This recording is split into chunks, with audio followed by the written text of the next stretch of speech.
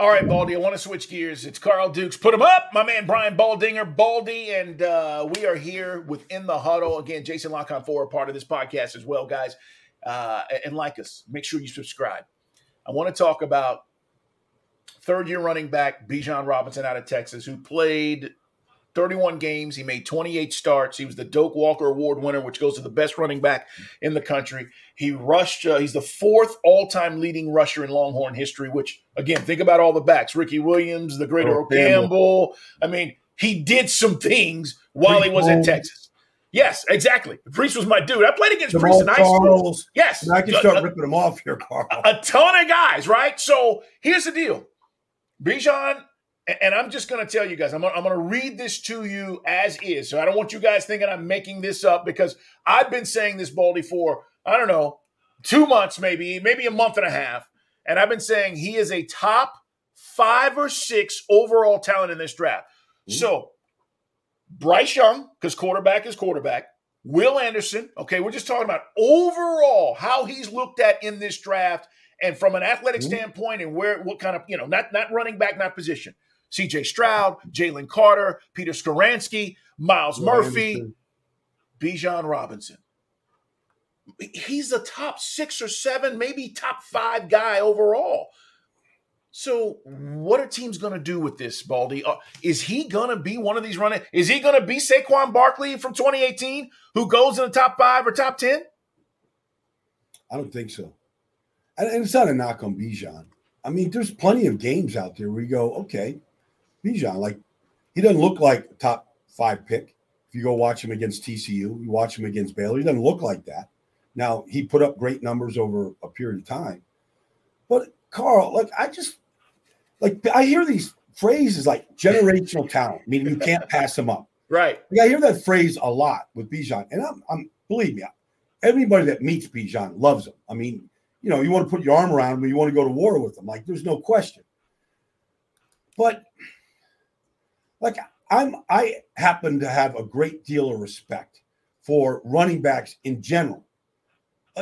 Nick Chubb is averaging 5.2 yards a carry in the NFL 5 straight years in a row. He's a monster. He is a phenomenal. It still bugs him, Carl, that his rookie year, he finished with 996 yards. And his last game was against Pittsburgh that year, and he had a negative run that knocked him below 1,000 yards. He couldn't sleep at night the whole offseason. We've seen him, the longest run in Cleveland Brown history is Nick Chubb. Aaron Jones in Green Bay was a 5th-round pick. Aaron Jones has scored 60 touchdowns in the last 6 years. He's a point-scoring machine. He never misses a hole. He's phenomenal. Derrick Henry. I mean, just Christian McCaffrey, Dalvin Cook. None of these guys are, except for McCaffrey, none of these guys are first-round picks. Right. Aaron Jones is a 5th-round pick. To me, they're all proving that they're kind of generational talents. You can pretty much guarantee that at the end of next year, Aaron Jones is still going to average over 5 yards a carry. Derrick Henry's still going to run 90 yards for a touchdown next year. I just, Breece Hall was a great talent coming out last year. He couldn't finish the season. The injury rate to that position, and look at Saquon. The injury rate is ridiculous, Carl. And so they might have him ranked as a top 10 talent, top 5 talent. I don't deny that. 220 pounds, 4'4", 640, all that stuff, that really doesn't really make any difference. It's production that all that matters. And styles make fights, styles make running backs. And so, Nick Chubb is 230 pounds. He just runs through contact. He is a great, great player. Maybe as good as anybody in this whole business. You could just start ripping some of these guys off. But look where Zeke is at right now. Zeke doesn't have a job. That's right. In 2016, Zeke, he just ran through the NFL. He can't do that anymore. And we're not that long removed. And so Bijan might be, I can see they're in Philadelphia here, Carl, they're like, Bijan at 10. Put him in an offense. It's going to be super unstoppable. Well, all right. I don't know. Rashad Penny, I don't know what he's going to be, but he's averaged 6 yards a carry in the NFL when he's healthy. They got 3 guys there that all can play. Gainwell's a really good player, and Boston Scott just destroys the New York Giants every time he plays them. The risk reward, Carl. Okay. And the money that you pay a top 10 pick. Yep. Like, you have to factor that in. And this isn't Moneyball. This is just like almost common sense at that position. So, Baldy, you're right. The financial commitment teams make to a top 10 pick at that position. And normally what's going to happen, guys, I mean, Saquon's going through this right now. He got franchise tag. They don't want to pay him. They don't want to pay him $15, $20 million a year. So you draft a guy in the top 10, you commit $25, $28 million, whatever it's going to be. It's slated. And then you get to a point where in the fourth year, you're probably thinking about drafting another running back because of what Baldy's talking about. There is a high risk reward to this. Even if he is special, you're probably going to get the best years in this first deal. In the first 5 years. When you get to year 6, 7, 8, it gets dicey. So, well, look, Saquon's the perfect example here because that's what people are comparing. Sure. To. They're comparing him to Saquon. And the Giants are saying, we're not giving him a second contract. If he goes out and runs for 1,500 yards this year, we might. But, anything short of just superhuman numbers this year, he might be franchise tagged again next year. And really, anybody could have come after Saquon. Nobody did. Nobody picked up the phone and called, his super agent right there and said, Chicago Bears needed a running back. They had all these picks, from the trade. They could have made it a trade for him. It's just, I remember when Aaron Jones was up for 2 years ago, and people thought, okay, if he hits free agency, he was my number one free agent. And Green Bay did pony up, and they paid him, and he stayed. But getting to the second contract with these guys, look at McCaffrey. McCaffrey looked all-world in San Francisco this year. We love Christian McCaffrey. But he had 2 years where he was on the shelf in Carolina. Oh, yeah. 2 years. And they had paid him. After he had 400 touches the 1 year where he was just everything in the offense and, 100 catches and all this stuff that he did. And then he had 2 years where he was just on the shelf. And it's just a reality. And so you cannot legislate against injuries. And at that position, we see these backs go downhill, really, really quickly. And you have to factor that in. But the fact that the Giants aren't willing to just reward Saquon for being a generational talent and being, the face of the organization along with Daniel Jones, whatever, it's business. It's just business. You know who I really like? And he'll go later in this draft. Tyjae Spears out of Tulane. I really like this kid. I know. He might be one of these steals you're talking about later in the draft, Baldy. And if you didn't watch any Tulane football, first of all, they were really good this year. Mm-hmm. Secondly, he was a big part of why they were good offensively. And I think he might be one of these running back steals. I really do. Well, you watch him wasn't Tulane's last game against USC? Crushed him. He ran through USC. Crushed him. But look at, Israel Abanikanda at a Pitt. Yes. Here's a 220-pound back, runs a 4.41. He's faster than Bijan. They didn't have, Kenny Pickett. They didn't have Jordan Addison this year. And he put up 1,500 yards at Pitt. And you watch him run, you go, that looks like an NFL running back to me. He's built like one. Like, he pushes the pile. Like, he's got breakaway speed. I go, is he?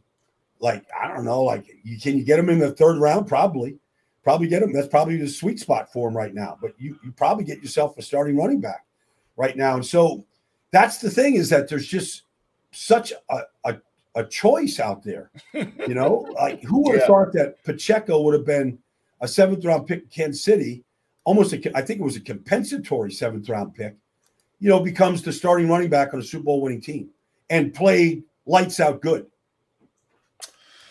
It's going to be one of the interesting things we see happen in this draft. If Bijan is not a top 10 pick, I don't think anybody is surprised. If he is, I think more people will be surprised. All right, one other thing we want to get to real quick. Carl, before you get to it, I just want to say, we talked about two guys that, at length here.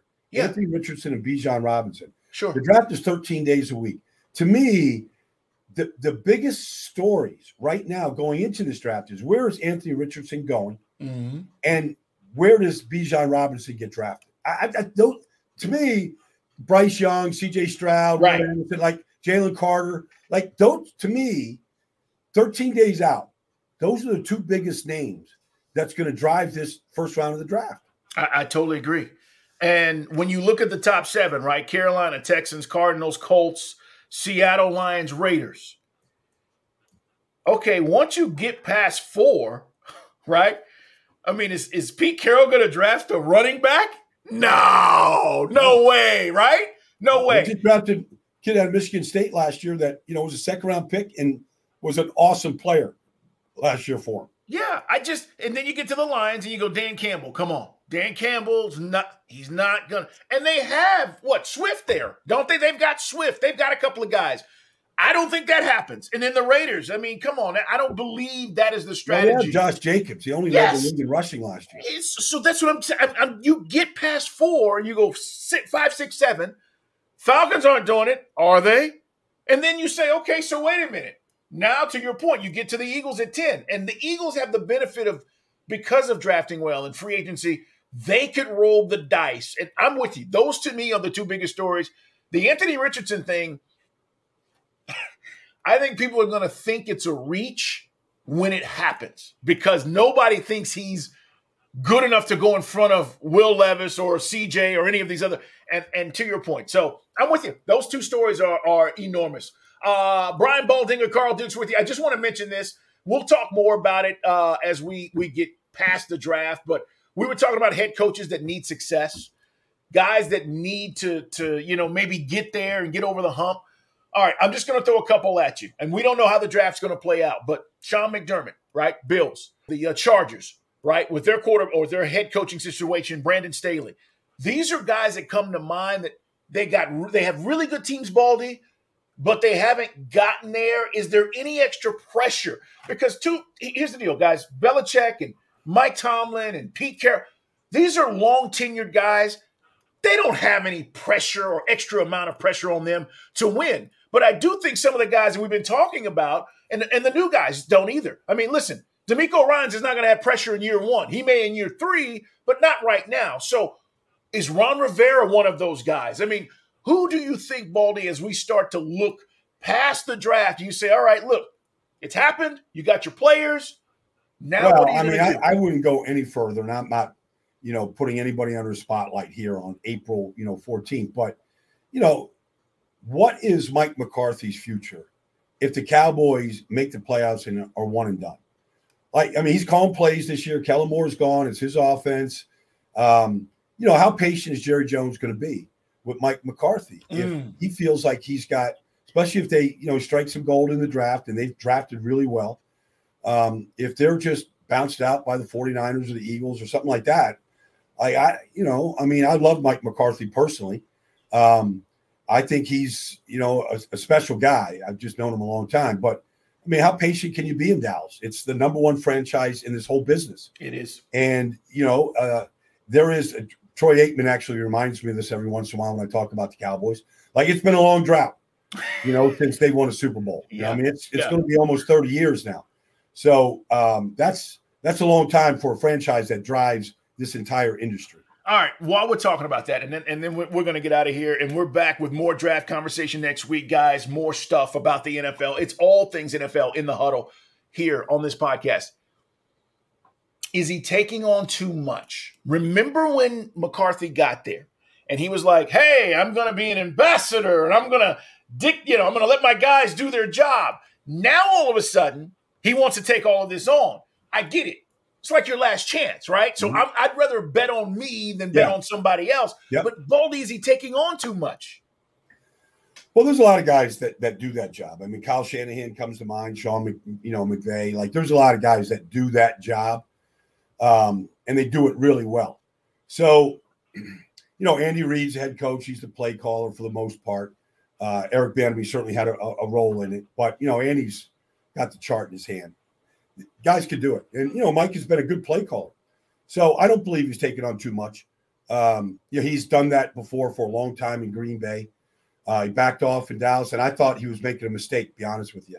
I didn't feel like Kellen Moore had proved himself before Mike got there to that degree. So I think he's I agree with your point. Like if I'm gonna get advance into the playoffs, I want to do it my way. I want to be the play caller. I want to design the offense. I want to install the offense. I want to stand up in front of the room and tell everybody what we need to do to win on Sunday, on our Wednesday meeting. So I don't believe he's taking on too much right now. All right, my man. Always good to talk with you. Yep. And you're going to be seeing a lot of Baldy on NFL Network leading up to the draft, guys. So make sure you check him out. And we'll be back to talk more about the draft. And listen, teams are having their visits. They get 30 visits. They're talking to all these guys. The draft boards, most of them still in pencil. But by next week, some things are going to start changing because you got to start focusing in on if this happens and then what we're doing. Well, the big thing right now, Carl, is medicals are still coming in. Yep. All of the security, stuff on the players, background checks and everything are coming in. And so the boards are basically set, but, the medical can certainly flip it.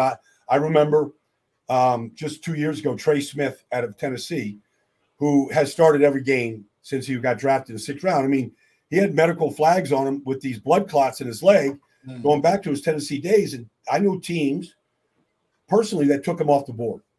Like it's too much of a risk. Now, Kansas City spent a 6th round pick on him. He was 6th round gold. So that's a big part of what's going on. There's still interviews being taken place. Guys are still traveling, talking. So the interviews, the medical, and the security backgrounds right now are kind of the final components to really setting their boards. Can't wait. Draft is, you said it, 13 days away now. So we'll see, guys. We're back with you guys next week. And make sure you subscribe, guys. In the Huddle, like us, tell your friends about us. Baldy, have a great day, brother. We'll talk soon. Okay, Carl. All the best, man. Thanks.